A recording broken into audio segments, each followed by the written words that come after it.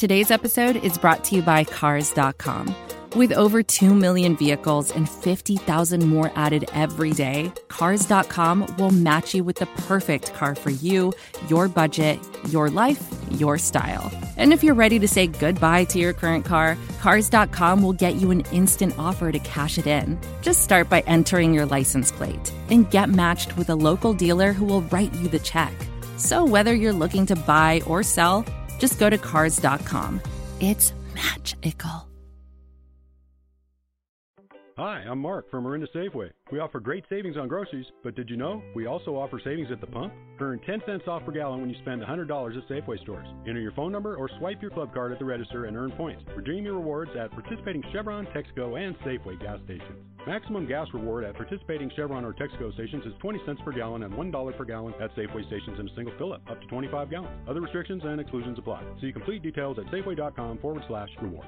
This is Mark from Marinda Safeway, and we'll see you soon.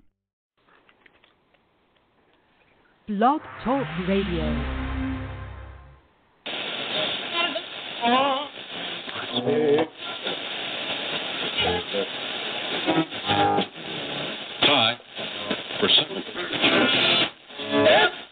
Hi, I'm Ryan Tannehill, quarterback for the Miami Dolphins, and I represent the Phinsider with the PH. Hey guys, it's Friday night. It's Phinsider podcast night. We're back. We're going to start talking some Miami Dolphins. We might actually talk about some Miami Dolphins football news, and we'll see where the conversation goes tonight. But obviously it's a little bit of a strange week around the Miami Dolphins. If you guys want to give us a call, the number is 347-326-9461.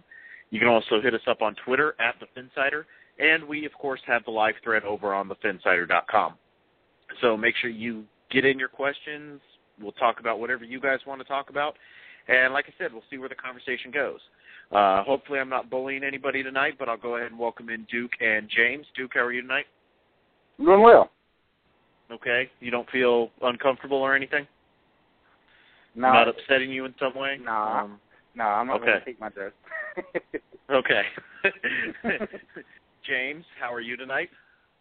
I'm all right. I'm a little tired, and I just want to warn Duke I may make fun of NASCAR later, so hopefully that's not too upsetting.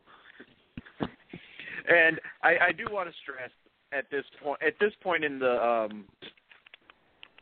the situation going around the Miami Dolphins, and everybody knows it by now. Jonathan Martin has left the Dolphins. He's been gone for 12 days now, I think it is. He left. After he left, he talked to the coaches, and obviously something was going on with him. And then a week later, his lawyers alleged that there was player misconduct.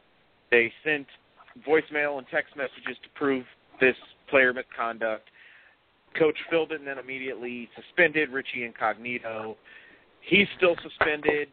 There's an investigation going on from the NFL, and that's where we stand. Now, through all of this, and obviously if you are a reader of the Phinsider, you've read a whole lot of it. We've covered a lot of it.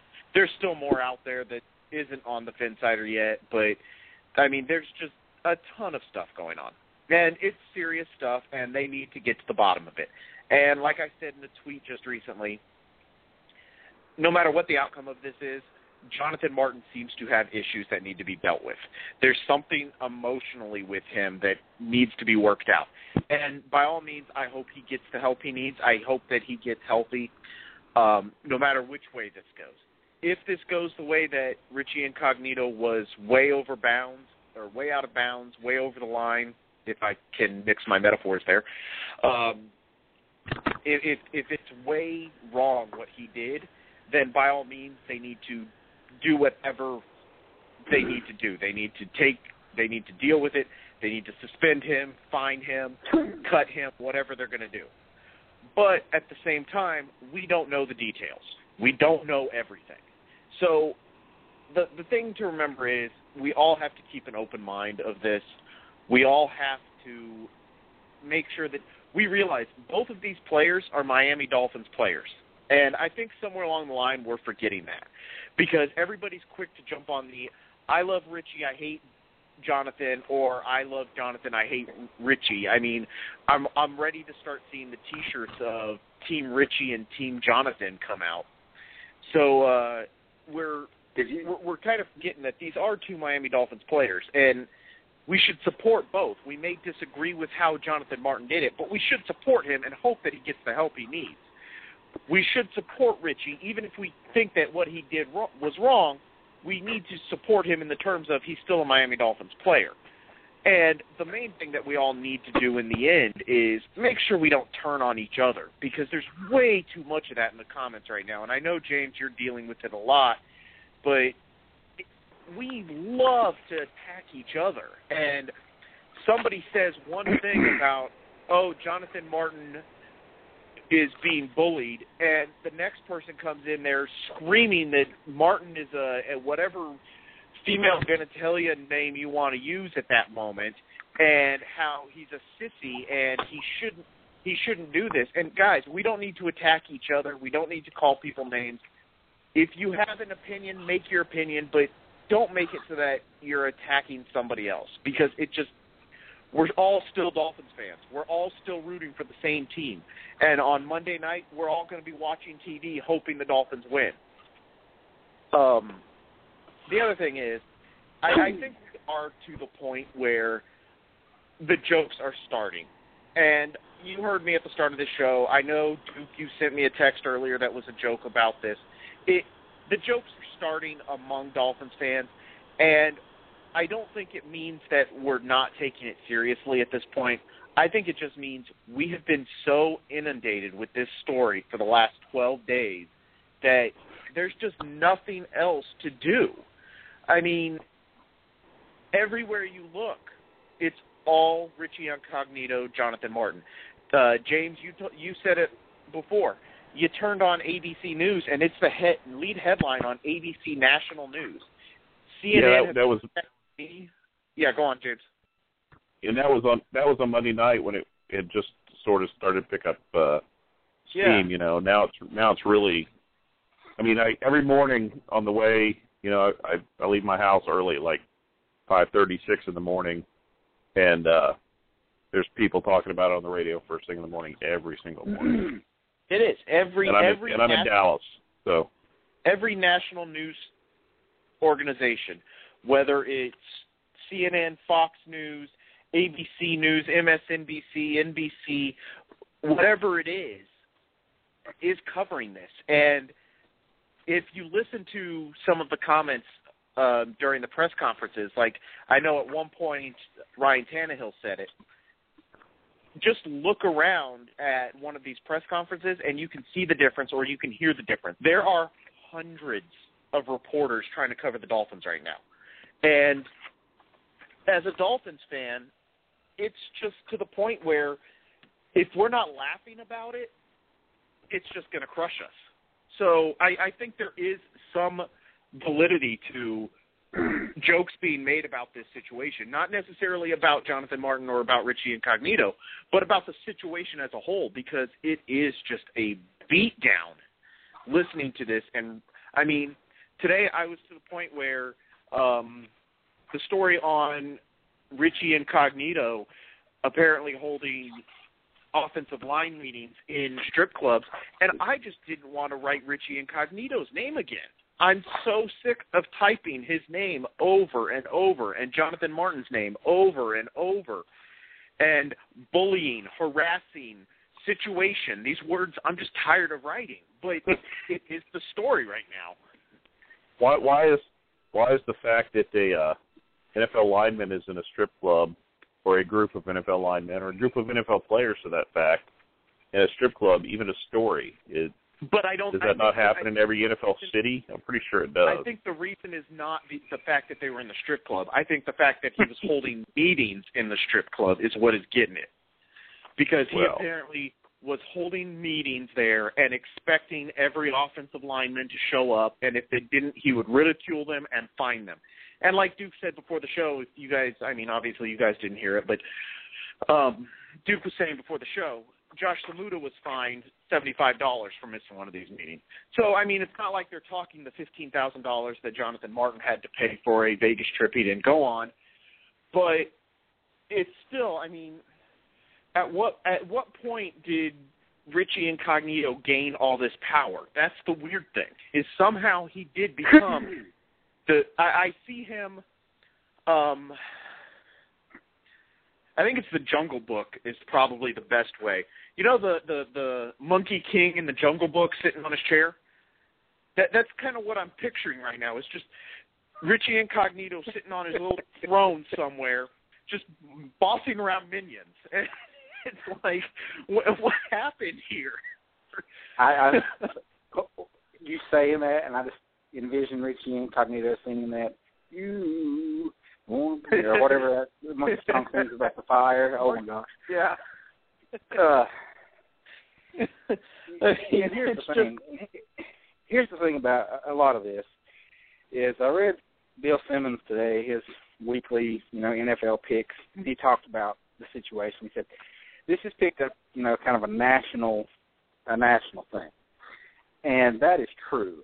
And what has happened here, whether it was the intended result or not, is that this has become a kind of a referendum on bullying and locker room culture and what is deemed acceptable.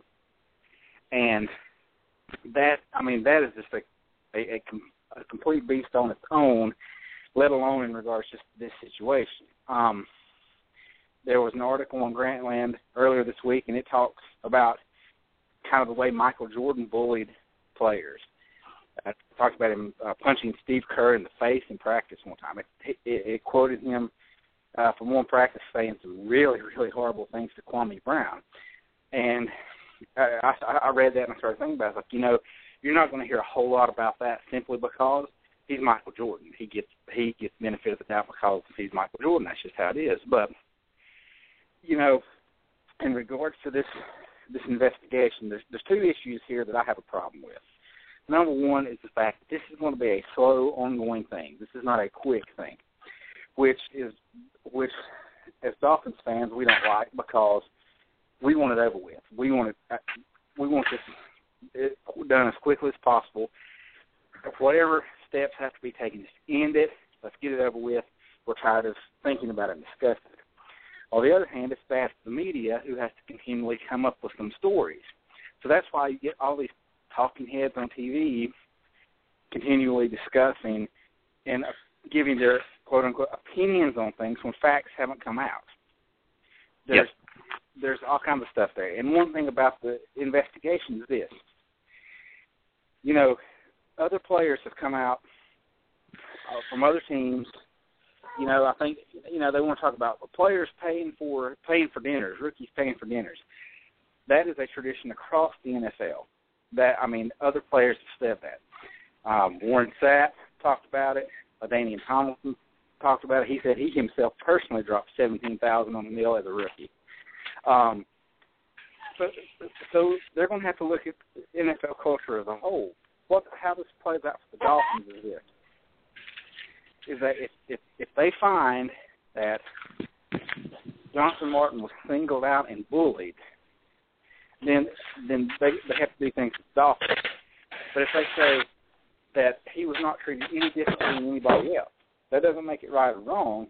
But what it does mean is that the investigation would have to focus on changing NFL culture as a whole. Right. Omar was tweeting about it today that, there's this. He says they do have proof that there have been hazing. They do have proof of these other things. But this is not the only team that does it. So to sit here and single out the Dolphins in this matter to say, oh, well, they were hazing, they were being bullies, would, kind of put them in a different light compared to other teams that do things that haze. And it has to prove that, again, that it was above and beyond what typical hazing would be. It would have to show that Jonathan Martin is singled out. We see the stuff that Richie Incognito has said. But what needs to be, what the context is what if he said that to everyone? That doesn't make it right. Doesn't mean he should have said any of that stuff. But if he comes up to Tyson Clabo and says the same things, that would, in my opinion, say that he's not favoring Jonathan Martin in terms of picking on him. Right. That's just his way of coming across.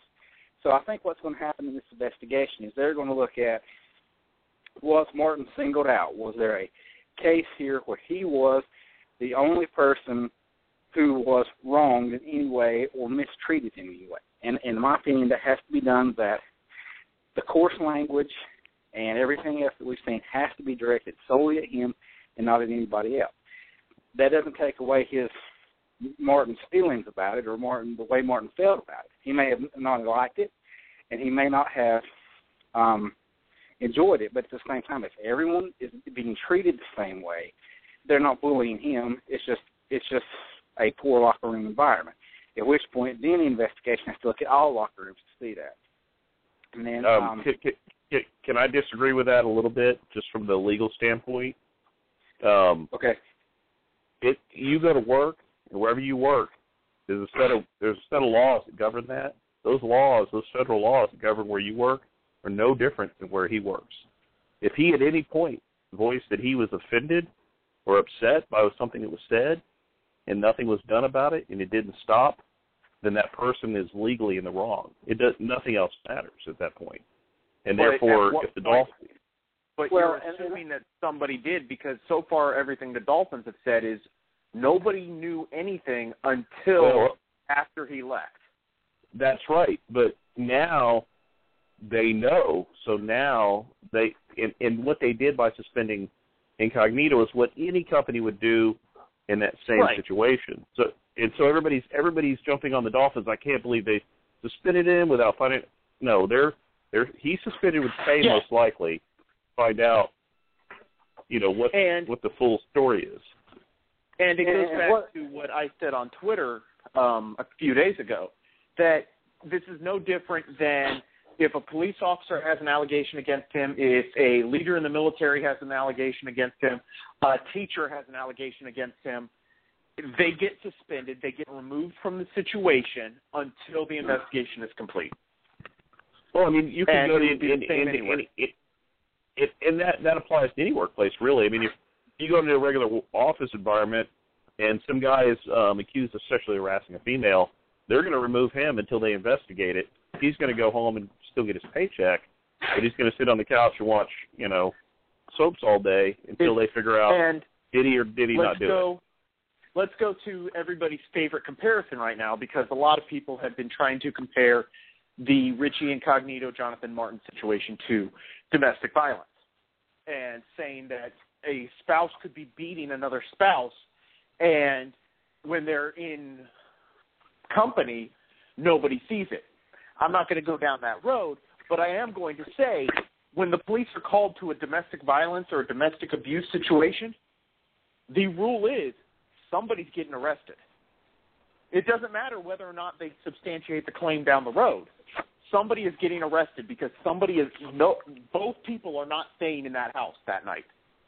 Well, yeah, it's the same thing there. I mean, you have a complaint, you remove somebody. Well, yeah. It's because if it's happening, you can't. If it is true, you're taking the wise course of action, not knowing whether it is or not. Because if it is, and you let him stay there for another month while you investigate, then you're liable for that entire month that you let them continue to work together, and that's the issue. And here's the thing about all that is, I mean, my problem is I think what the investigation will have to show is that the Dolphins fostered this culture of, we won't let you be bullied, we're not going to do anything about that. I don't think that's happening. And from what the players are saying, is he did have outlets that if he thought he was being harassed in the workplace, that he could have gone to someone, and there was someone in place to deal with that. And I think that was the main thing. A lot of people said, well, maybe he wasn't comfortable going forward and things like that. Well, to me, and I don't know all the legal stuff behind it, but to me, it would seem like that, that's not Joe Fielding's fault, or that's not the team's fault, that they have things in place for this to happen, and then he just didn't utilize that. I agree with that, too. Yeah, I don't think at this point... absolutely had in place, and he chose not to use them for whatever reason. Right, but I don't think the Dolphins are in any. I think once they were notified, they handled it the way they're supposed to, legally and otherwise, and that's right. I think that's what's going to come out that's from what I know so far. That's what's going to come out in the wash. Now, what I don't understand in all of this, and this is jumping away from it for a minute, is there's a lot of backlash from this towards Jeff Ireland right now. And the only time his name has come up has been when the Pro Football Talk report said that he was notified before Jonathan Martin left, and he recommended that Jonathan Martin punch Richie Incognito. And then hours later, they made one line at the very bottom of their report that said, an earlier report of this indicated that this happened before. It actually happened after Martin left. And it's like, whoa. That's a huge difference. You need to fix a lot of things. That is an enormous difference, but definitely. But I don't know why. I know why. It's because people hate Jeff Ireland and they look for any reason to go after him too. Oh yeah, but I don't know what Jeff Ireland. Why would a player, or why would the general manager know about a situation going on in the locker room? He shouldn't be in the locker room. That's not his job. I'm sure he walks through there every now and then. I'm sure Stephen Ross walks through there every now and then. But are you telling me that? But I do agree that Ireland should not have made that statement if he did say that. Yes, but I need context, because if he gets a phone call and he goes, "Wow, I would have punched him," or "Wow, he should have punched him for saying that." That's a big difference in saying, well, why doesn't he go punch him? I mean, that's the context. And it goes back to, we're hearing a little bit of it, and we're all assuming Jeff Ireland is the worst person on the face of the earth. Kind of like asking a player if his mom is a prostitute, when the situation was, my dad is a pimp. What does your mom do for a living? She works for my dad. Your mom is a prostitute? That's the situation as it became known. But nobody remembers that because it's not the sexy way, and it's not the way the media ran with it at first. If I'm Jeff Ireland, I've got to hold on a sec. Okay. And Agent J778 points out something. First of all, it was Mike Florio, and the moment I read the words Mike Florio, I was like, okay. Let's just see what happens. Then, of course, it comes out later. You know, this happened before, blah, blah, blah, Jeff Ireland's bad, Dolphins suck, JETS, just. And then, actually, he said it after the fact, kind of. Yeah. And that, a lot of people are like, well, it's a news source, whatever, blah, blah, blah. I said, no, it's not. It's Pro Football Talk. They are notorious for jumping the gun on everything, for running with stories that are either completely irrelevant or doing things just to get page hits. Mike Florio got into an argument on Twitter with a team's mascot, and his go-to killer insult was, I run a website that gets 5 million hits. That's all that he's worried about, is how many clicks he can get. I absolutely agree. And to real quick on that, there were people on the site yesterday on our site, who were saying that they come to the Phinsider expecting every piece of news and rumor out there to be posted on it, because we are not a news site, we are a reporting site linking to everything else. And I will absolutely 100% again say that is dead wrong. My job is not to give you every single piece of rumor news out there. I try very hard to give you reliable things. And when I see a report come up on, and we'll use PFT as the example, on one site that, one, doesn't make sense to me, because the Dolphins have repeatedly said we weren't notified until after John left. then suddenly this report pops up that doesn't quite make sense and no other news source runs with it, then I have to go, okay, wait. And it was up a good 8 hours before some of the other news sites ran with it as PFT is reporting. And then PFT changed their mind, changed their report, and everybody kind of went, oh, well, they changed it. So I absolutely 100% will get out on the site things as fast as I can. But when things don't make sense to me, I'm not going to jump out there just because I can. I want what you guys are reading on the Phinsider to be worthwhile and to make sense. And jumping the gun on when Jeff Ireland was told didn't make sense to me. That's why it wasn't there. And I will, if you want to say you need to know every piece of news and rumor out there, I can direct you to sites that can give you that. Hopefully you will then come back to the Phinsider to read my opinion or other people's analysis of those news stories. And when we don't have something on there, there's probably a reason. No, I think you're the lead editor. You run the whole site, but you're the lead editor, and just like any other news reporting, whatever it be, outlet of any type, the lead editor has to make decisions on what goes in and what doesn't go in, and that's all you're doing. If you want just a rundown of headlines, go to News You May Have Missed, posted every morning, which is simply a rundown of links. And K-Dog does a great job with that. But during the day, that's not how I run the Phinsider. I don't give you just a rundown of links. I try to give you worthwhile stuff that makes sense, and I may not be getting the sources, but I can at least go, is this a reliable reporter, or have two places run with the source?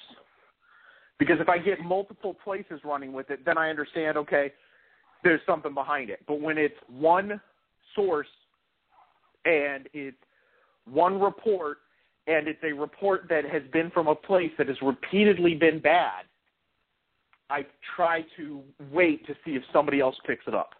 And I'm sorry if that drives you crazy. That's the way I try to run the site. I don't want to give you bad information. Because what would have happened based on that theory, we run all the stories on Bleacher Report, which we never run. So that's the same thing. It's a bad site. But yesterday, I would have been sitting there trying to explain hours later that, Jeff Ireland didn't find out beforehand. And you know what? Half of the people would have read that first story and not the second story, and everybody would be still using that as their logic on why Jeff Ireland needs to be fired and why the Dolphins are screwed.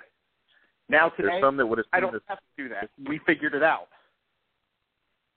Some would have seen the second half of the story and still ran with the first half of the story. Yeah.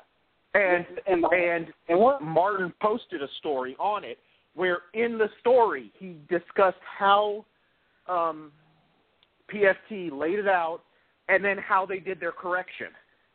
And you know what? There were still comments on there about how Jeff Ireland was wrong for doing that and obviously hadn't read the second half of the same story they were on. Yeah, if he had known ahead of time, the Dolphins would be in very serious legal trouble. I mean, that's not like they're going to go out of business. If he had known ahead of time, and that news got out, Jeff Ireland would not still be the GM of the Miami Dolphins. I mean, probably true. Look, we got rid of incognito at the first sign of whatever. First time his name was implied, with everything that was said, he was gone immediately. If it turns out that Jeff Ireland, somehow he admitted that this beforehand, that Jonathan Martin's being bullied, he's like, well, he should just punch the guy, and then all this stuff comes out. There's no way that he's still there right now. He would be suspended. Right. He would be fired. He would be something. So, that doesn't. I agree with that. That wouldn't fly.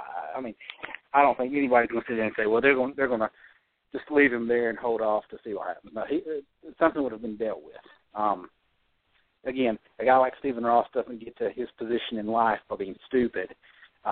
So, he's not going to something would have been done. And the other part about what you were saying about the site is that first of all, we're not paid for this. Guys like Omar and Armando, they will come out and tell you, say, look, all this is about page hits for me. The more stuff I can print or put on a website that gets hit, that's my job. That's what I get paid for. We don't get paid to write anything. So if you don't want to write something, that's your prerogative not to do it. We want page hits too because we want the site to grow, but this isn't something like you need to just be, there's not someone over you, SB Nation's not over you saying you need to print out stuff to get page hits. Right. You're right. Now, I will say the thing that I pointed out in that thread, and I will 100% stand by it too, is if you disagree with me that there is something that should be posted and the Dolphins fans need to know right away, that's why we have fan posts and fan shots. Absolutely 100% put them there because I won't take it down. I may put a comment in there. I may go in and edit it and say, editor's note, PFT has changed their timing on this. I may do that, but I won't take it down. That's your guys' area. Absolutely 100% put it there. Now, I caveat that with one part. Don't get stupid. Don't get personal. Because absolutely 100%, if your post goes into just ranting about somebody on the site or ranting about the site in general or ranting about how soft and whatever female genitalia this description you decide to use today, Jonathan Martin is, that's probably going to come down because it's not giving us anything of substance. It's just obviously I want to throw as many profanities out in the world as I possibly can. But other than that, that's yours. If you guys want to post it, post it. And if it's well written, I will front page it. I don't care if it is anti my opinion because the site is not my opinion. My opinion goes into what goes on the site in the first place. But if it is newsworthy, it deserves to be up there. When I decide that it's newsworthy, I will post something up there. But if you feel it's newsworthy first, put it in the fan post, put it in a fan shot. And if it's well written, like I said, I'll put it on the front page even if I don't agree with your comments. You have options to get it out there. I'm not saying that you have to do all the work. Don't get me wrong. If it's newsworthy, I will write the story, or Duke, or Keith, or James, or Martin, or other James, or Brian, or K-Dog, or whoever else I'm forgetting as I'm just sitting here trying to think of everybody as I run down the list. Somebody will write. I think the other James should have to change his name just so there's no confusion. I'm just saying. But, okay, you know what? I'm changing the topic now. I'm done on the talking about the site. If you don't like the site, let me know, but I'm telling you why I do the things I do. I want the site. I signed a contract with SB Nation. SB Nation comes to me and asks me why I do things the way I do things, and I want to be able to tell them that I do it the way I do it because I try to keep some integrity on the site, and I try to make sure that the information that we put out there is reliable. So that's the end of my why the site is the way the site is. I want to go back. Nobody really cares about that. I want to go back to the kind of the investigation a little bit because Strange put a comment on the site that I think is kind of important here. Is that this is a league-wide problem. There's nothing particular extreme about this case, and I can kind of I agree with that because I believe what's going to happen is that if it is shown that the Dolphins were not negligent in any way in responding to how Martin felt, if it shows that this was not necessarily particular, that they were, building this a locker room or a work environment that is rough, then I think you have to kind of look at it as a league-wide thing. So I think if that's the case, and I think from what I've read about the investigators, he's a pretty fair guy. But I think what you're going to see is I think ultimately they will come out and say the Dolphins did not do anything that any other NFL team wouldn't do or hasn't done, or in not only NFL but other sports. Why? Because there's plenty of anecdotal evidence out there that would suggest things go on. I mean, somebody on a thread last night brought up Prince Mukamara from the Giants. They dumped him in a tub full of ice water. I mean, how do you differentiate dyeing people's hair, which they get to cut after 2 weeks anyway, and dumping somebody in a tub of ice water? So why is one abusive and one, a terrible work environment, but the other one, it's okay for them? So I think ultimately what's going to happen is that the Dolphins are going to come out of this as being not necessarily at fault here, but the league will have to do something to kind of change things. There will be, because this has gone to such a national story, I think the league will say, all right, we're going to start imposing anti-hazing rules or things like that. We're going to make sure things like this can't happen again, and they're going to come up with even better ways for players who may not feel comfortable coming forward to confronting another player or even the coach or anyone else, of ways to get them so that a situation where, it was mentioned that Jonathan Martin may not have felt comfortable talking to anyone on the team. Well, he needs to have some way of being able to, if he's having an issue, to come forward with it. And while I do believe that was in place, they will do something to improve it and make it better. So I kind of see that that's where this is going. I don't know. I can't. Maybe it's just because I'm a Dolphins fan. I just can't believe right now that Joe Philbin, being the type of person he is, that we've seen from him, that he would sit there and allow a person to get harassed continuously by other players. I remember from Hard Knocks that they were, he was asking people what was the how was the hazing. He was wanting to make sure that nothing was out of line then. So, yep. Maybe Richie Incognito was the wrong person for all this, and more than likely that's true. But I just don't see that this was a singular event with just one team, and every other team's perfectly fine. Nothing bad goes on in their locker rooms, and this is just one bad case of one team. I think I think it would be a systemic issue across the board, and I think that's how the investigation will go. Is back, look, if there's problems, it's everywhere, not just with the Dolphins. I think it was Keith Sims this week on Dolphins radio show. I think it was Keith Sims who was talking about it, but they asked him about. Somebody called in and said the offensive line is supposed to be. I guess Keith Sims would make the most sense since he's the offensive lineman.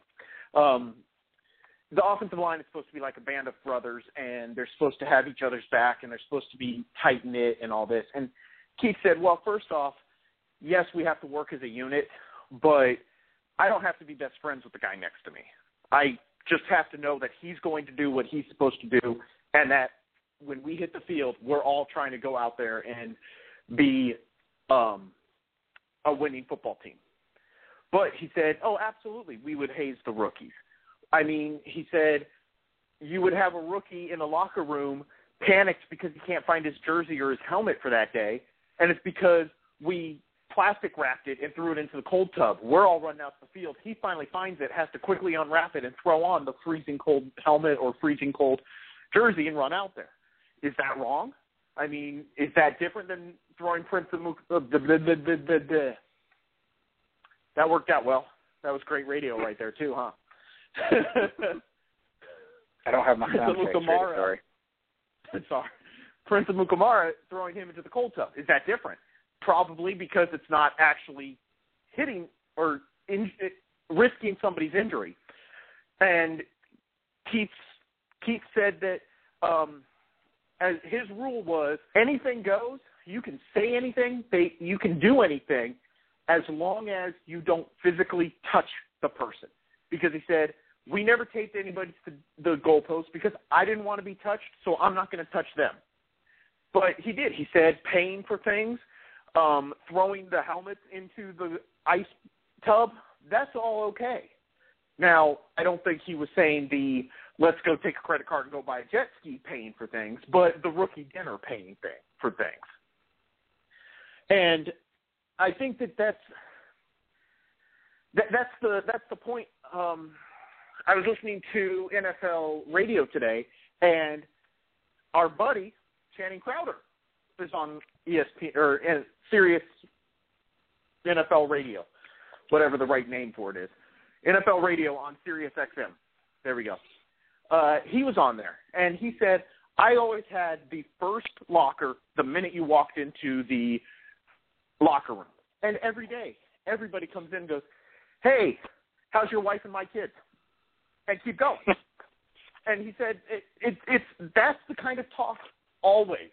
And he said, and this is all Channing Crowder, and I'm going to try to find it and see what I can pull out of it. But he said, basically, he said, I have a feeling that the problem is Jonathan Martin wasn't ready for that. He came into the locker room and wasn't ready for the culture shock that he got coming into that locker room and guys talking like that. Now, could they have taken it too far? Absolutely. But, I mean, he said that was day one. I'm there. I'm a veteran, and everybody's walking in and asking me, how's my wife and their kids? So it goes back to, and I'm back to me talking, but it goes back to was Richie Incognito over the line, and we won't know the answer to that until we get context, because everybody's jumped all over that voicemail, and the more that the players have talked about it, the more that we hear about it, the more that sources leak out more, the more it sounds like, one, Richie Incognito was drunk, and we can talk about that in just a second. Two, it was done jokingly. And three, we have, at the end of it, Richie Incognito said, okay, call me back. And Martin did. So there's more layers to this that we don't know yet. Now, to go to the Richie Incognito was drunk part, everything that's bad seems to happen when Richie Incognito is drunk. I mean, the report that he sexually harassed a woman on a golf course, and there's some sort of settlement because she signed a confidentiality agreement, and we won't get any more details ever on that. But the alleged sexual harassment there, Richie was drunk. When he makes vulgar voicemails, Richie was drunk. It seems like there's a alcohol problem in here somewhere. I read today, and I have not read the whole story, so I can't be sure on it, but I read today that the Dolphins were absolutely considering cutting Richie this spring. And they decided, you know what, we'll bring him back, but he's not in the plans for 2013.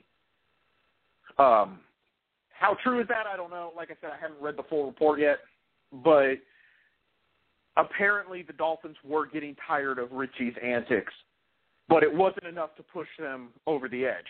Now, looking back at it, I bet you they sure wish it had been enough to push them over the edge. But Richie and alcohol to be a bad combination. Yeah, and getting more onto actual football, I do believe that, I mean, it was kind of my belief all along before any of this that Incognito, this was his last season. I mean, there was a lot of, some of the writers were saying that, and I kind of thought the same as well. The team, you know, they seem to be moving away from some of the older players, more expensive players at that position, and going toward younger or developing players there. I think it was Omar Kelly that said that he believed that Dallas Thomas, even though he's not been active any this season, was actually drafted to be Richie Incognito's replacement. So, I mean, I don't think he's coming back to the team now at all for any reason. And even if it turns out that he was not,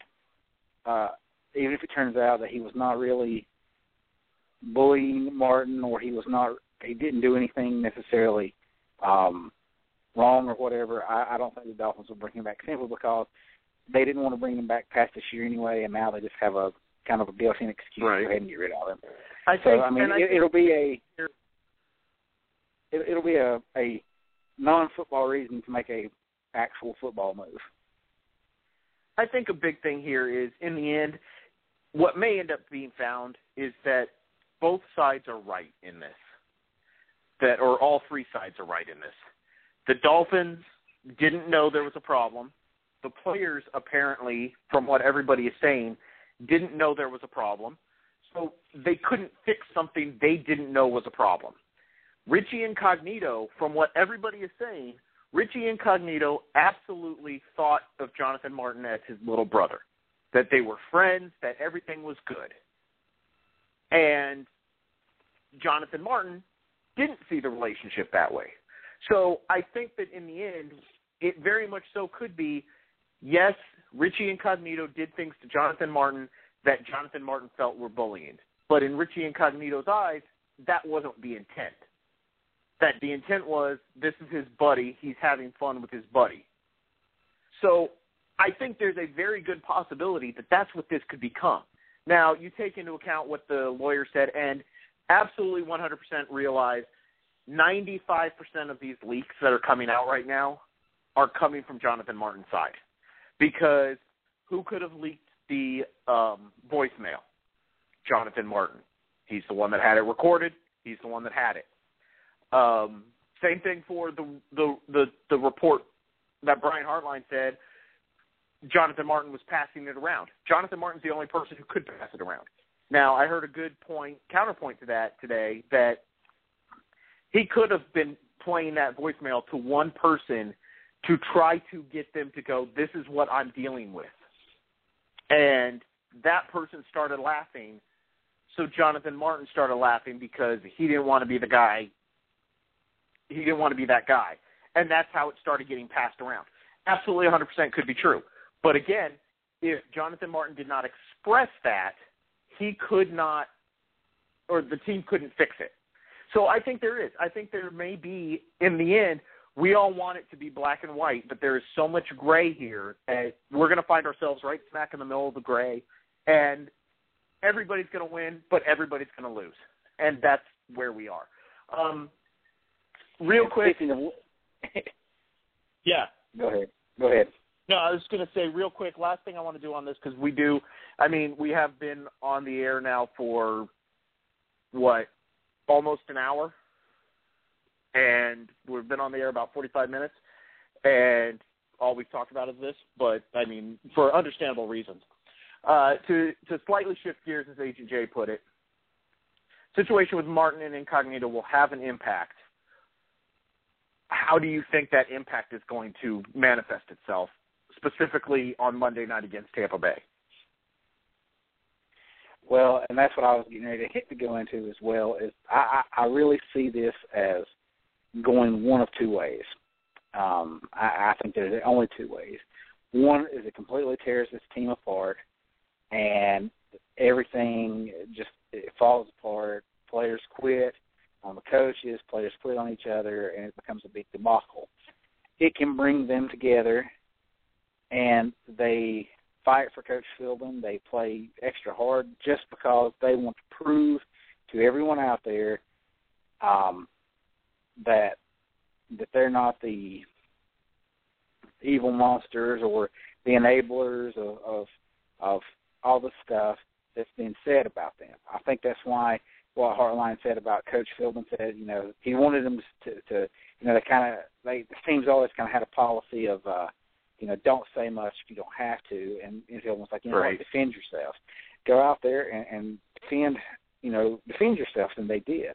And I think they believe in him, and I've actually kind of had this thought all week, in that if they win and win big Monday night, I could actually see them giving Coach Philbin a Gatorade bath or something of that nature, just as a way to show the rest of the world we're behind our coach and we're going to continue fighting this season. But this season is not over, and I think that's how it's going to turn out. I hope that's the way it turns out. I think they're going to play and stick together. Now, what are the issues on the offensive line, because they did lose two starters, is going to cause some issues. That may come into play, but I think as far as what goes on the field, I think we've got the talent, and to beat a team like Tampa Bay. And right now they have a dysfunctional locker room. There are reports that players are quitting on those coaches, and if it wasn't for all this other stuff, people would be talking about them as the most dysfunctional team in the league. So I think this team is just going to kind of rally around each other. They're going to kind of shelter themselves from all this stuff. They're going to say, we're going to go out and do this for us.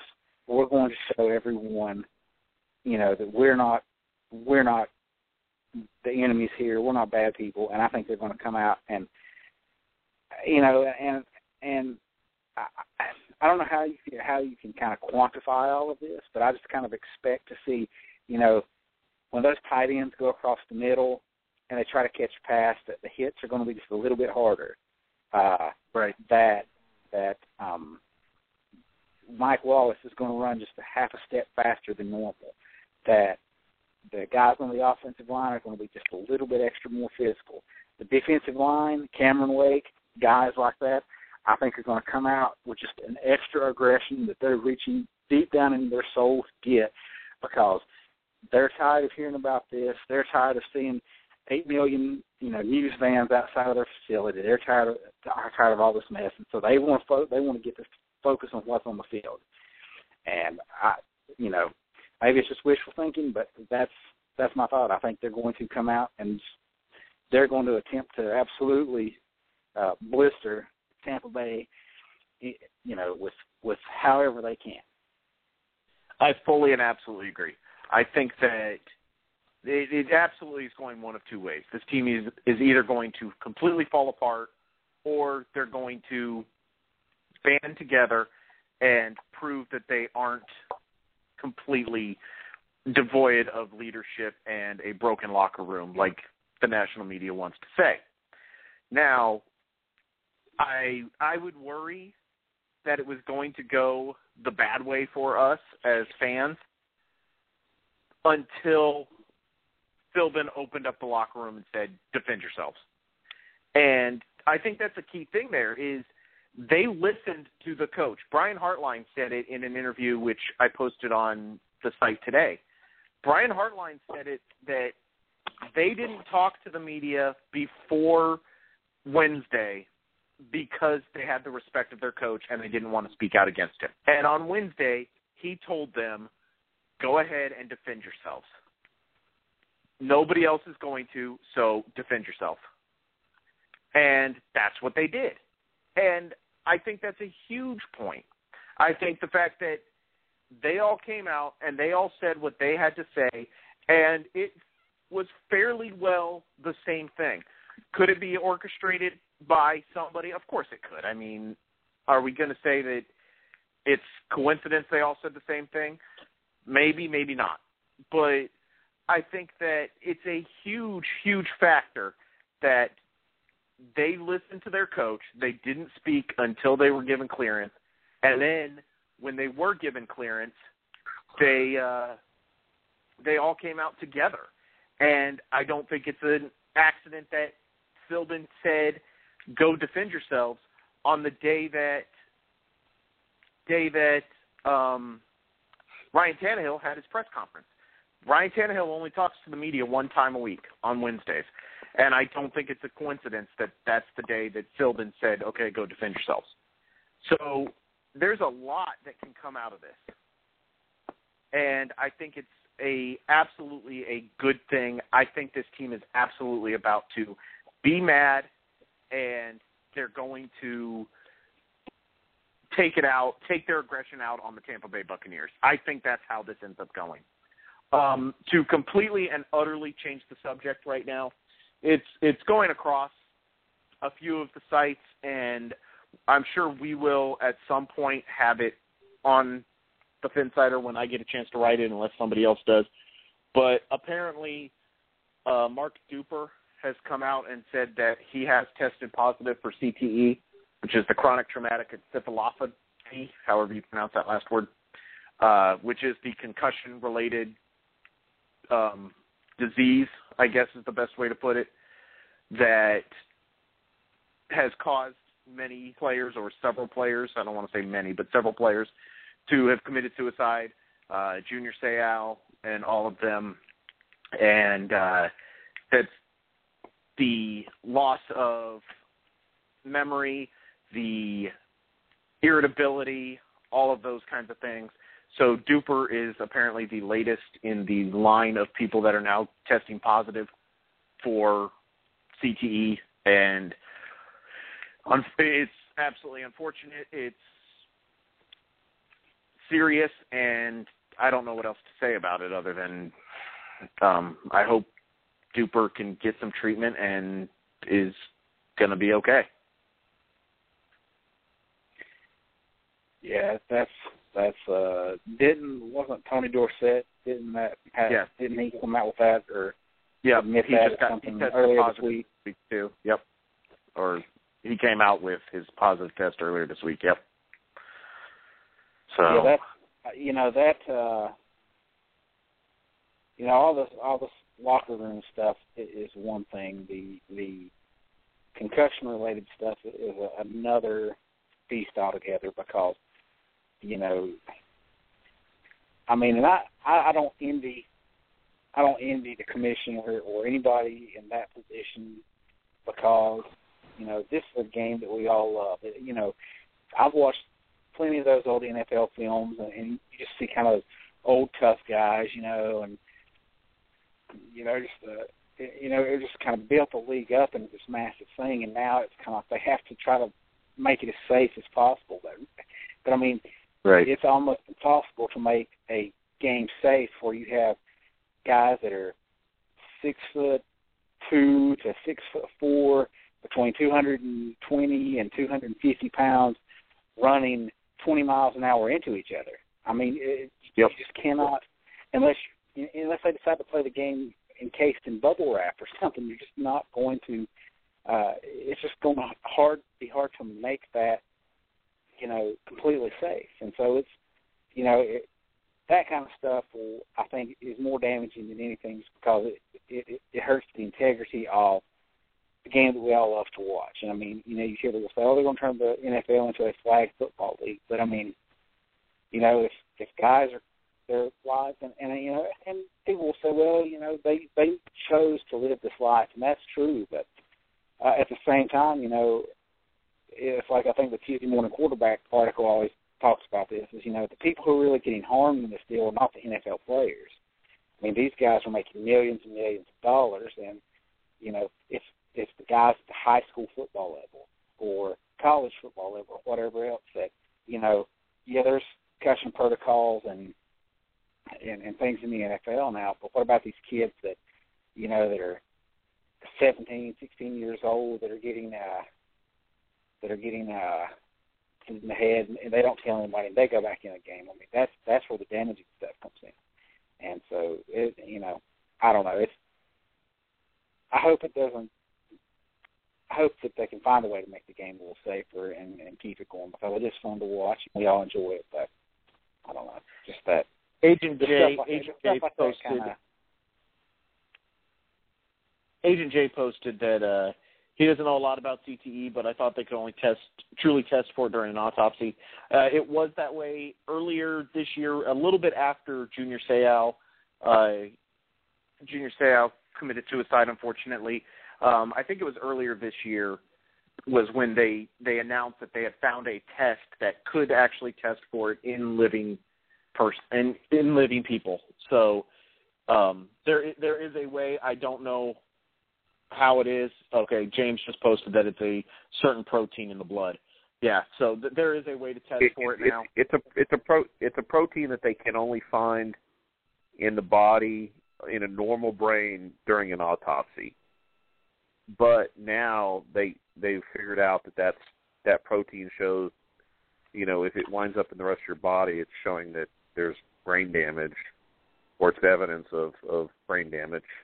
Right. Which leads to, I happened to hear an interview on the way home with Ken Stabler, and I guess he's in Dallas doing I don't know what, and he's talking about it because a lot of apparently he's fine, but a lot of the guys that he played with are not fine. Yeah. And a lot of those guys are really not. I guess they were talking about Jim McMahon, and he basically has to, if he goes anywhere, his wife has to write down directions how to get back to their house, even though they lived in that same house for like 30 years now. You know, because if not, he goes out there and gets lost. It's like, I read something about I can't remember I think it was a tight end that he did not remember being in a friend's wedding, and they had to show him the picture album, and the guy was like, "Yeah, you were in the wedding. You sang at the wedding." He doesn't remember any of it. I mean, this guy's fair. I don't know if he's still in the league or not, but he's not an old player by any means. Yeah, it's unfortunate. I've had multiple concussions from other things in my life that have caused concussions. I know how bad they can be. I've ended up the worst one was my first one when I ended up hospitalized for overnight for observation because I had lost my short-term memory and all kinds of things like that. So I know how bad they can be. I don't know. Obviously, I know how the long-term effects will feel if I have any long-term effects from multiple concussions. So it's something that hits close to home for me personally, but I don't know how these guys deal with things like that, where a place where you have lived forever, you now suddenly can't remember how to get back to.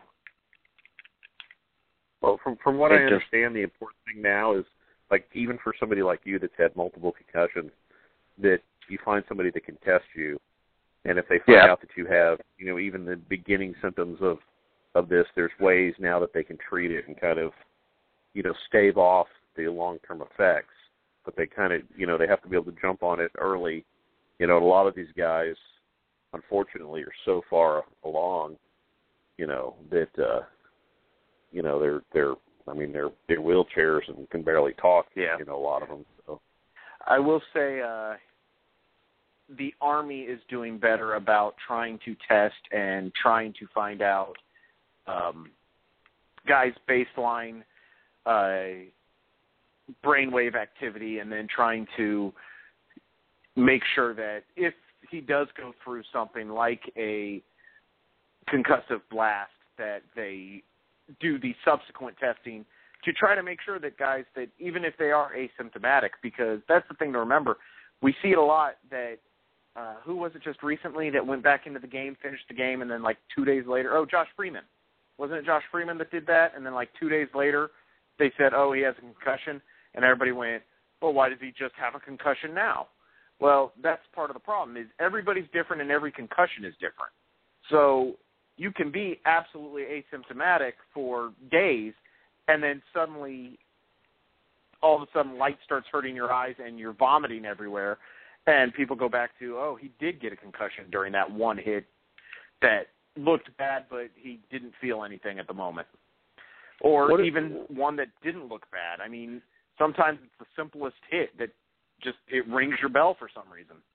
I remember reading a story, I don't know, it was probably a year ago, somebody that, one of the universities had developed a helmet sensor that would go inside of a helmet. And the concept was, if a helmet got hit hard enough, and there's I guess there's some line of demarcation where they know if you take a hit at this this level of impact, then you're 99% chance of getting you have a 99% chance of getting a concussion.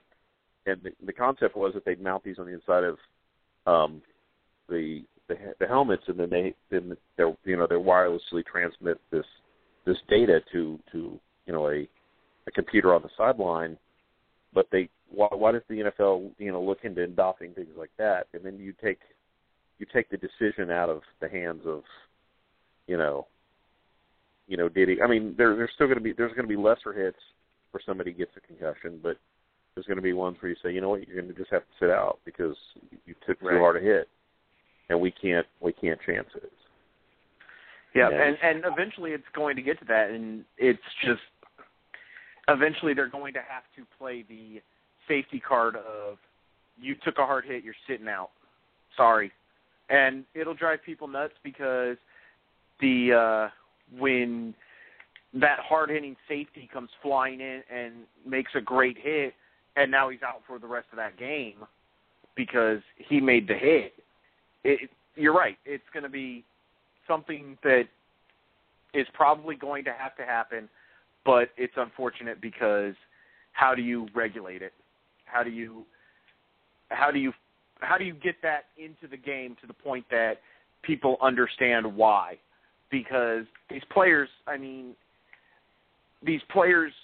are players that absolutely will say, cut off my finger so I can go back into the game. I mean, that's the type of mentality these guys have.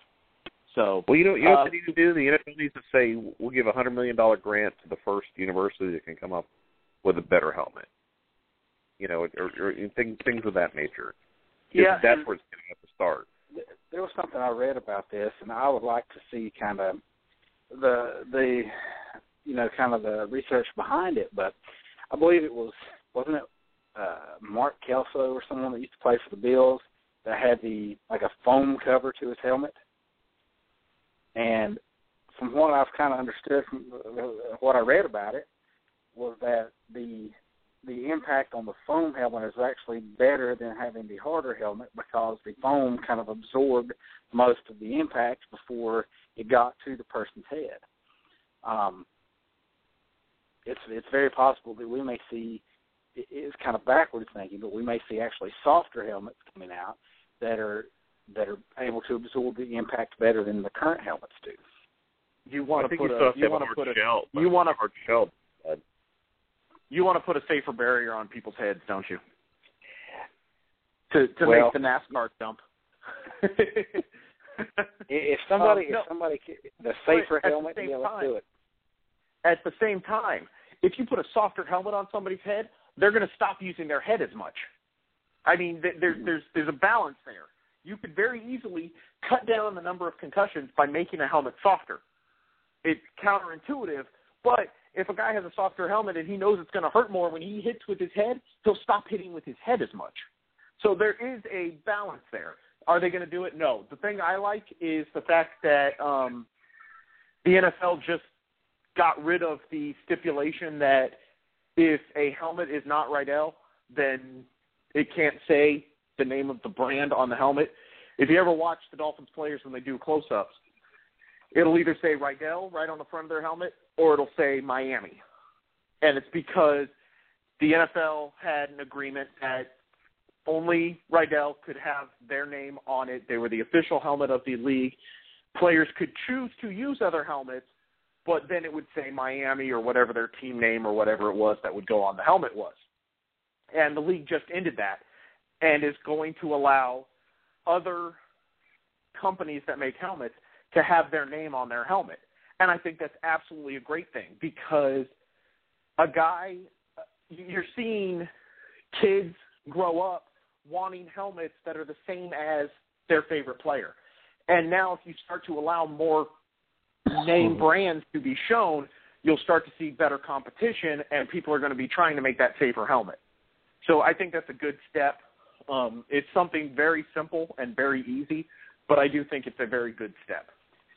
And speaking of the lettering across the front, did you notice Thursday night, does that game not seem like it was a million years ago? It does. Oh, my God. But did you notice that some of the Dolphins players, I believe actually Tannehill did, that the lettering across on that little flap in the front was actually like three-dimensional? Like it wasn't just printed on the thing, it actually stuck out. I thought that was pretty cool. I didn't notice that. I first saw it, and it's kind of difficult to read, and then I think Tannehill turned a certain way, and it actually popped out. You could see it looked like it was raised rubber lettering on that little thing on the front. I thought it was kind of cool. You have to go back and watch the game and see that. I thought that was pretty interesting to a neat little thing to add to a helmet. Since we are starting to talk a little bit more about the actual game now, because yes, it does. It feels like that Thursday night game was. I would say it was a different season at this point. It is so long ago, and we still have some more days before we're to game day again. It just so much has happened this week. But the injury report today, out Jonathan Martin, did not practice. Jelani Jenkins and Koamisi, a foot and a knee respectively. Limited was Dimitri Patterson with a groin, Deion Sims with a toe, Caleb Sturgis with a right groin, and full practice was Nolan Carroll with a concussion, Chris Clements with a hamstring, Donnell Ellerby with calf, and Nate Garner with knee. It is exactly the same as Thursday's injury report. And the thing to remember is today was their off day. The Dolphins, although they've been doing Thursday off days, today was their off day since they have the Monday night game, same as last time they had a Monday night game. So they did not have practice today. This is, again, that fake made up. This is what would have happened if we practiced. So it was exactly the same as Thursday's practice report. The one that bothers me the most out of that, I hate the fact that Dimitri Patterson is injured again. He is such a big part of this defense, and when he is in there, that secondary is so much better. And it doesn't even have to be him in there every play. It's just having him available seems to make that secondary much more comfortable. But the one that I really don't like is Caleb Sturgis. If your kicker is having a groin injury or groin issue on his kicking leg, that's not a good situation. And he's already having problems. He's already had his confidence shaken. The fact that he's now injured, not a good situation. And hopefully it turns out to be nothing major. But, yeah, that one bothers me a little, that Caleb Sturgis is having a groin problem. Given everything else, I was thinking about this. I remember reading, I think it was Bill Simmons talking about how during the 2007 season, when the Patriots played, I think, the Jets, the last game of the year, that Bill Belichick was going to make the punter inactive for the game, and he was going into, as Bill Simmons put it, FU mode. I thought to myself this week after reading that, it would not surprise me to see the Dolphins kind of go into that mode and just and make Caleb Sturgis and Brandon Fields inactive. Be like, we're not punting, and we're not kicking field goals, and we're not kicking extra points. We're going to put up 8 every time we get the ball. Just deal with it. That would be very. It's not going to happen, but I think that'd be kind of cool. But yeah, I mean, I've read stuff about Dimitri Patterson. I don't remember the guy's name of the tweet. I think he works for ESPN, I think, now, but I believe he was a former scout or something. And he said that the issue with Patterson was never talent. The guy's always been a talented player. He just can't stay healthy. And, you know, the first game of the year comes out, I think he's got one of the best, if not the best, per snap interception ratio in the league. I mean, the guy's played every game he's playing, he's got an interception. He's always around the ball, and of all the Dolphins corners that I've seen over the past few years, he's the best in terms of I think the term's quick and close on those when he's playing in zone and they throw those little quick out patterns. He stops and he plants and makes the tackle. I mean, if you're throwing a quick pass in his direction, you might catch the pass, but that's it. You catch it where you get it where you caught the ball, and you're going down. Very good at that stuff. That's one of those things I thought Vontae Davis would have been very good at. That he showed that in college, and I don't watch much of him now, but that's kind of what you were expecting. That some of those bigger corners may not be able to do that as quick in a zone that he can, but he just, he's a physical player because he will go in there and he's not afraid to make those tackles, but he just can't stay healthy. So, I think he'll play this week. He may be limited, but I think he'll play, and for all we know, he's probably going to get another pick. Yeah, it is exactly. I'm reading about this. I know people have probably seen it. Chris Mosley, he was the assistant offensive line coach for the Dolphins. He stepped down, I guess, today. The team and he mutually agreed to part ways. A lot of people are speculating that it had something to do with the incognito Jonathan Martin situation, but he's actually been away from the team for like 5 weeks. He left on a leave of absence for to deal with personal reasons or personal matters, and no more details than that on what those personal matters were, and rightfully so. But a lot of people are trying to tie the two together. Omar just put out a report about it and is kind of trying to make the tie that he could become a part of the investigation because he was a member of the Dolphins and everything. But I really think that this is just a matter of something is going on in his life that is keeping him away from football. If you're an assistant offensive line coach, you don't normally step down unless it's either something serious going on in your personal life or something serious going on with the team that makes you get fired. And since he's been gone for 5 weeks, which is obviously well before the 12 days ago started, then I think that's all that is. And I'm not going to read much into the fact that he left. Now, if the investigation comes out and says that he's the one that said Jonathan Martin or Richie Incognito toughen up Jonathan Martin and put some sort of this is what you're going to do or something, granted, take absolutely 100%, he should be gone. But I'm not going to read anything into it at this point. Yeah, that's the worst part is someone will probably take this and run with it, but that's how it is. But, yeah, I'm reading what Agent Jay said here about Patterson, and it's just kind of funny to me is this was a guy that myself included and a lot of other fans thought, this guy's going to be cut. We just drafted these two other guys. Let's see, we had Marshall at the time. So, yeah, this guy's getting cut because he's, it's basically free money to cut him. There's no cap penalty to do it. And this guy has turned out to be, one of the best corners, not just on the team, but in the league this season. So, yeah, honestly, the only thing I think holding him back right now is just the fact that he's an older player. He doesn't have a lot of miles, so that's a good thing. I really could see the Dolphins restructuring his deal and giving him kind of a 3-year deal after this season. Especially if the rookies aren't coming along. I found it very telling, in my opinion, that during the Cincinnati game 3 seasons ago, that whenever Carroll went down and Patterson went down, that R.J. Stanford was the guy they brought in.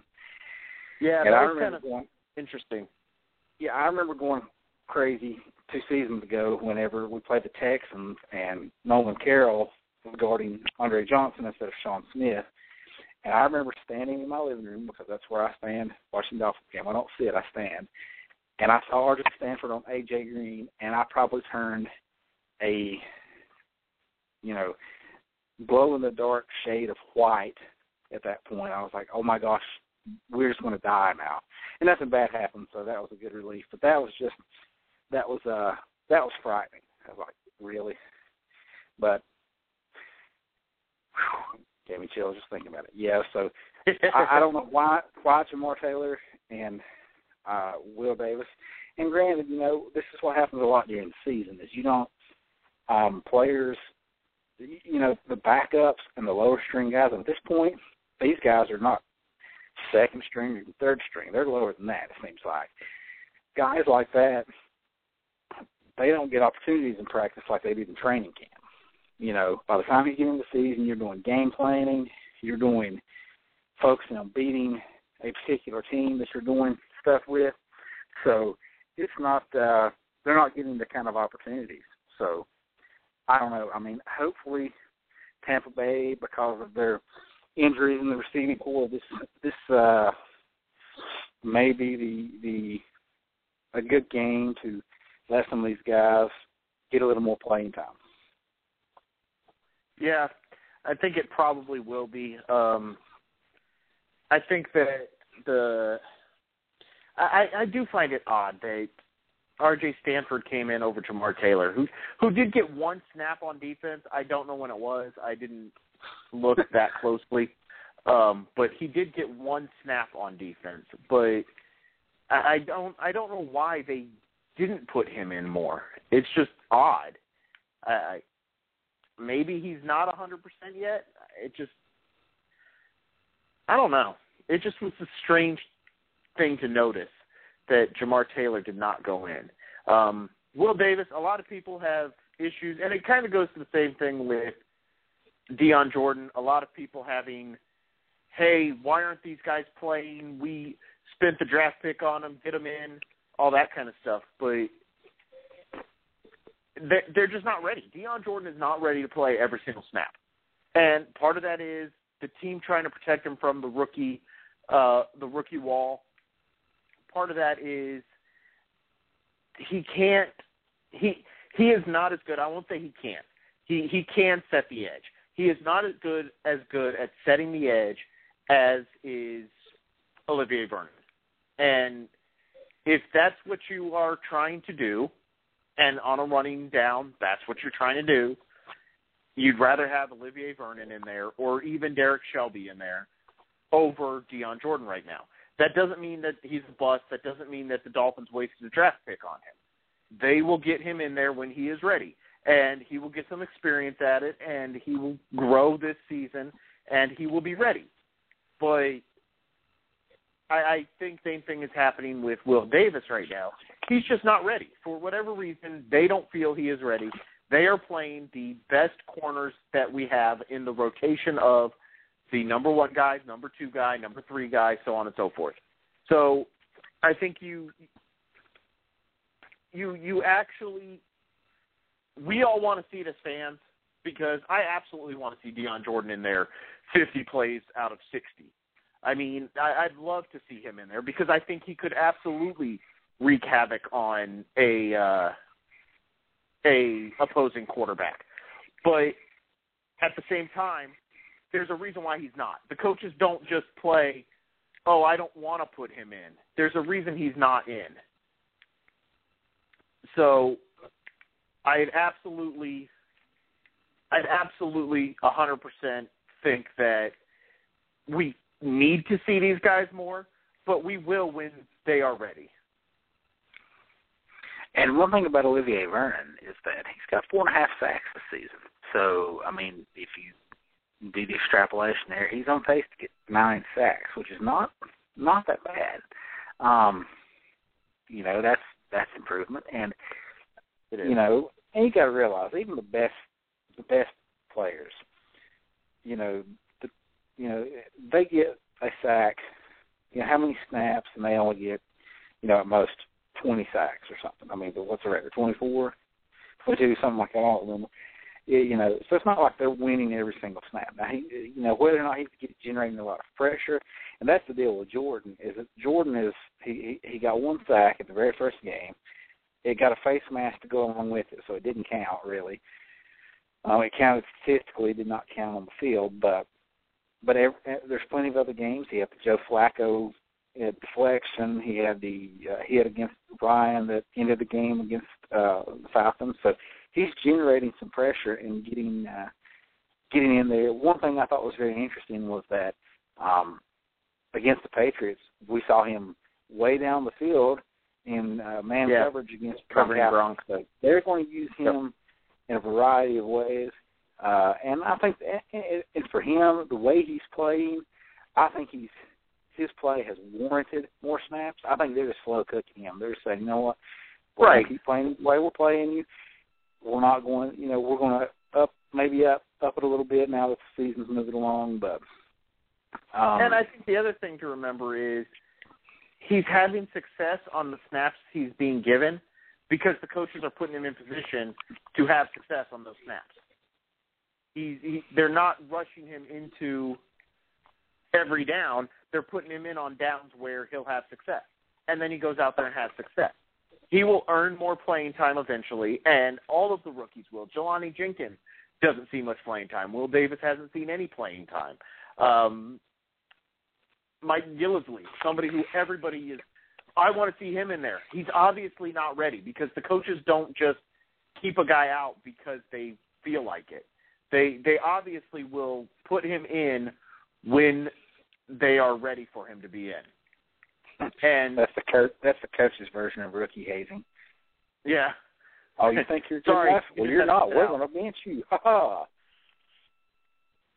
But I think that if they didn't have any faith in rookies and they weren't going to play rookies, you wouldn't have seen the team draft a rookie kicker, and that rookie kicker would not be our kicker right now. I mean, that's we don't have a problem with handing over important positions to a rookie. It's just a matter of, is that rookie ready to take those reins and run with them? And in the case of Deion Jordan, he's partially there. In the case of Mike Gillislee, he's apparently not there yet. And that's okay. He's a rookie. We have him for 4 years. Let's give him 4 years to decide what to do with him. We don't have to see a rookie make a 100% killer impact the first day he was there. Jason Taylor did not make a killer impact the first year he was in Miami. He made a good impact. He did not become a Hall of Fame defensive end in his rookie year. So give it some time. Deion Jordan will be fine. He will play when he's ready to play, and I absolutely 100% believe that. Okay, so Monday night. Other than the madness of a team in turmoil or a situation or a bullying allegation or any of that stuff, what do you think we're going to see? Do you think this team is going to have the success running the ball? Because Tampa has a good run defense. They just have not played well this year. Do you think Mike Sherman is going to actually run the ball more, or do you think we're going to drop back and pass 50 times this game? It depends. I think we're going to let the kind of how they played, in a sense, dictate what we need to do. If they're stopping the run, I think we're going to pass more. They've got a good secondary, so it's going to be that's going to be an interesting matchup. But I think that in light of everything going on, that they are going to say, you know what, the offensive line has been kind of an embattled group this week. We're going to come out and run the ball because that's when the offensive line gets to be aggressive. I do think that, I've liked what I've seen from Tannehill this week in terms of his leadership and kind of taking over the team. And I would like to see that translate onto the field. I would like to see him go out there and he needs to have one of those games where he just goes off for like 5 touchdowns or 7 touchdowns or whatever, just has one of those games where he just plays like a madman.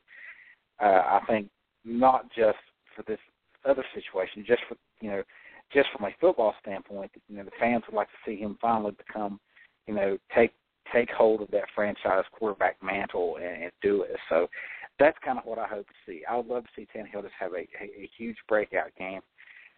I would love to see guys like Agnew and Matthews have a good breakout game. And I think those guys are going to get their chance. And that's one neat thing about Agnew is that, the one thing we saw from Hard Knocks and that they kind of were the knock against him was this guy couldn't block. And now they're using him as a fullback. So how much of a 180 was that?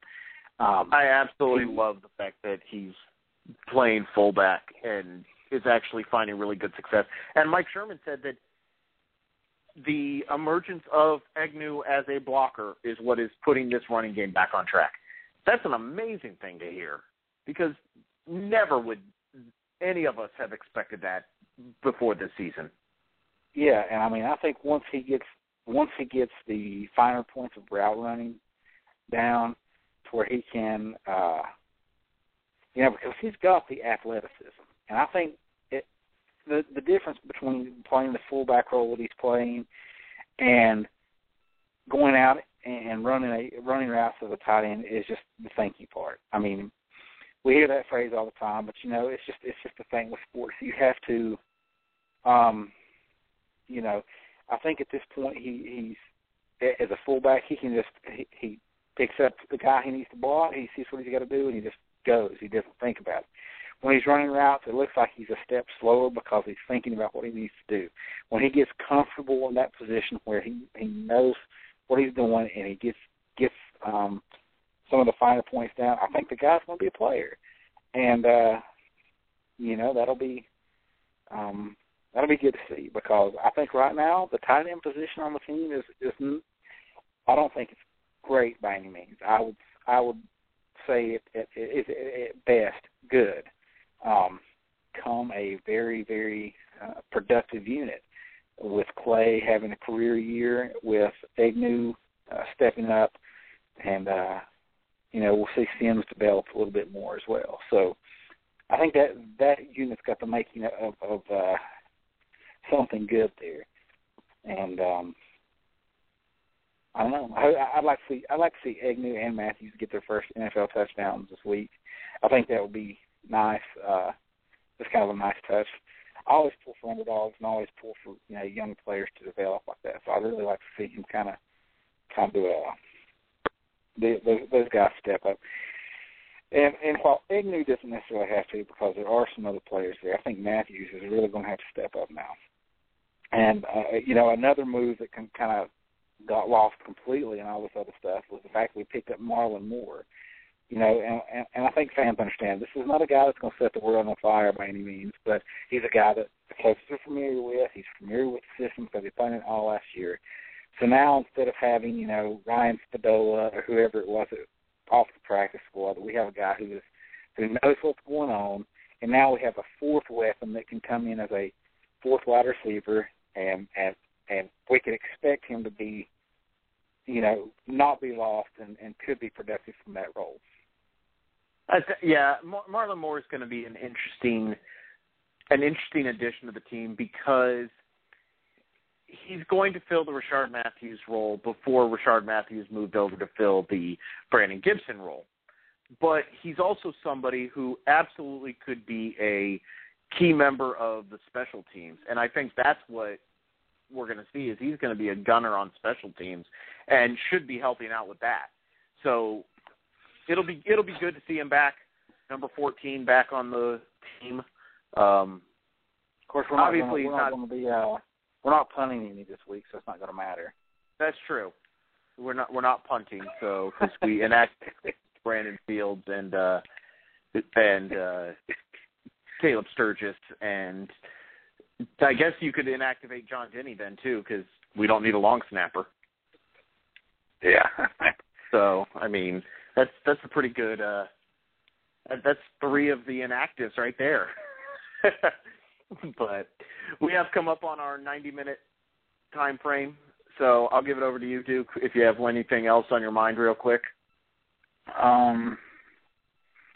No, I did see not anything real, I would say, meaningful. I did see a tweet today that airline, I don't know the name of the airline off the top of my head, but they're already taking this situation and using it in their advertisements.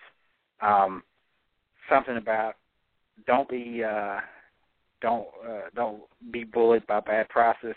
Fly incognito from Miami for such and such a price, or whatever like that. Nice. They're making a joke out of it. Yeah. Everybody that saw it's kind of like, oh, yeah, that's kind of lame, but whatever. I thought, it's,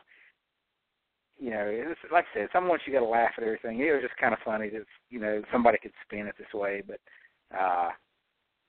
whatever. It's kind of stupid.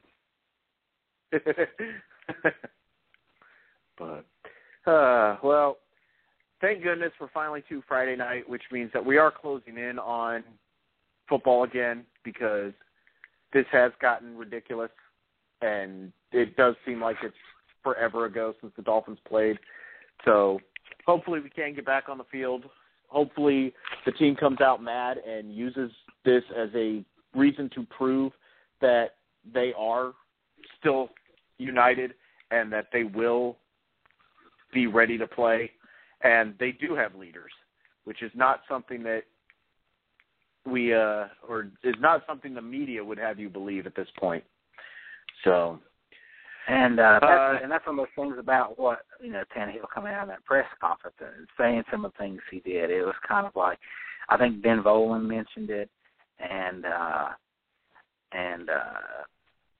couple others. Is like, it was good to see him kind of take that role of I'm right. The quarterback of this team, I'm the leader of this team. Kind of, it's one thing because you're a first-round quarterback, and you're a first-round player, first of all, and you're a quarterback that it's kind of assumed that you're the leader of the team. I think they tried to give that to Chad Henne, and it just never really worked. I think at least in terms of the leadership, it boded well for Tannehill that he stepped up in the way he did with those questions, because it kind of showed, I am a leader of this team. So, it may be one of those moments where, the team kind of looks at him, he's the quarterback, he's the leader, but he realizes kind of that in name. Now it's actually going to take some kind of effect where the locker room will actually listen to him and say, he will, get up there and give some kind of speech before the game or whatever and get them all fired up or something. I don't know, but that was good to see from him. So I think we're going to start seeing that come out more from Tannehill now. It's that leadership. So when people say, the Dolphins don't have any leadership, they're not going to be able to say that for very long. I can't remember who tweeted it. Somebody definitely did, but that the Dolphins, that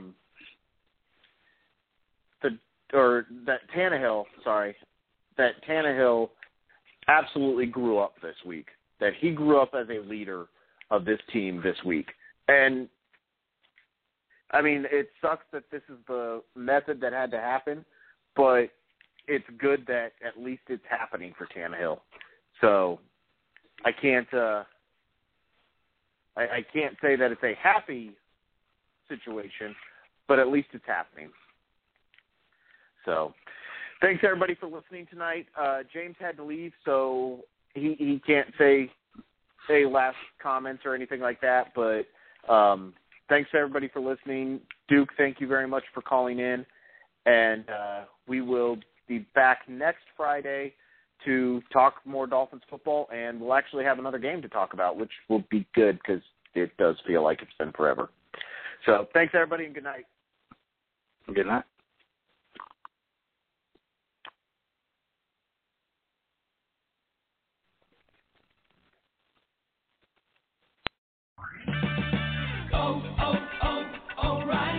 Right now at O'Reilly Auto Parts, pick up a bottle of Seafoam Motor Treatment on sale for $7.99. Plus, earn double O Rewards points. Help your engine run smoother and last longer with Seafoam Motor Treatment on sale now at O'Reilly Auto Parts. Better parts, better prices every day. Limits apply. See store for details. O'Reilly Auto Parts. Hi, I'm Mark from Marinda Safeway. We offer great savings on groceries, but did you know we also offer savings at the pump? Earn 10 cents off per gallon when you spend $100 at Safeway stores. Enter your phone number or swipe your club card at the register and earn points. Redeem your rewards at participating Chevron, Texaco, and Safeway gas stations. Maximum gas reward at participating Chevron or Texaco stations is 20 cents per gallon and $1 per gallon at Safeway stations in a single fill-up, up to 25 gallons. Other restrictions and exclusions apply. See complete details at safeway.com/reward. This is Mark from Marinda Safeway, and we'll see you soon. My name is Spencer Hall. My name is Jason Kirk. My name is Ryan Nanny. And when we combine, we form the Shutdown Fullcast. Voltron! I keep telling you, we're not Voltron. The Shutdown Fullcast is technically a college football podcast, but it's also a show about lawn care disasters, regional grocery stores we love, Tennessee Batman, homeowners associations, bears and video games. I mean, there's also some actual football discussion, like about coaches having huge contracts, or coaches making terrible decisions, or coaches saying really stupid things. Or the NCAA saying really stupid things. Yeah, there's lots of stupid things in this big, dumb, beautiful sport. Sometimes we talk about football games. Allegedly. If you want to take college football exactly as seriously as it deserves to be taken, come find us on Apple Podcasts, Spotify, or wherever else you listen to podcasts like this one. The Shutdown Fullcast. It's not Voltron. Most of the time, we talk about tech in terms of a handful of gigantic companies, like Google, Meta, and Apple. But some of the most interesting stuff we find online is the product of a single person. When you're working on your own, I think there's this beauty of being able to come up with an idea and then implement it then in that moment. You don't have to have permission from someone else. There's no red tape. In the Vergecast series Solo Acts, we'll get to know these people, the tech they use to get stuff done, and the obstacles they face trying to compete with the giants. Some people that I talk to and my friends are like, your competitors are Zuckerberg and Musk. Like, aren't you kind of afraid of that? Every Monday, our friend Ashley Esqueda will be curating and hosting these interviews and sharing with us what she's learned. I can't believe the McRib locator was originally a tornado locator. Right. Pretty wild. Listen to our Solo Acts miniseries now in the Vergecast feed, anywhere you find podcasts.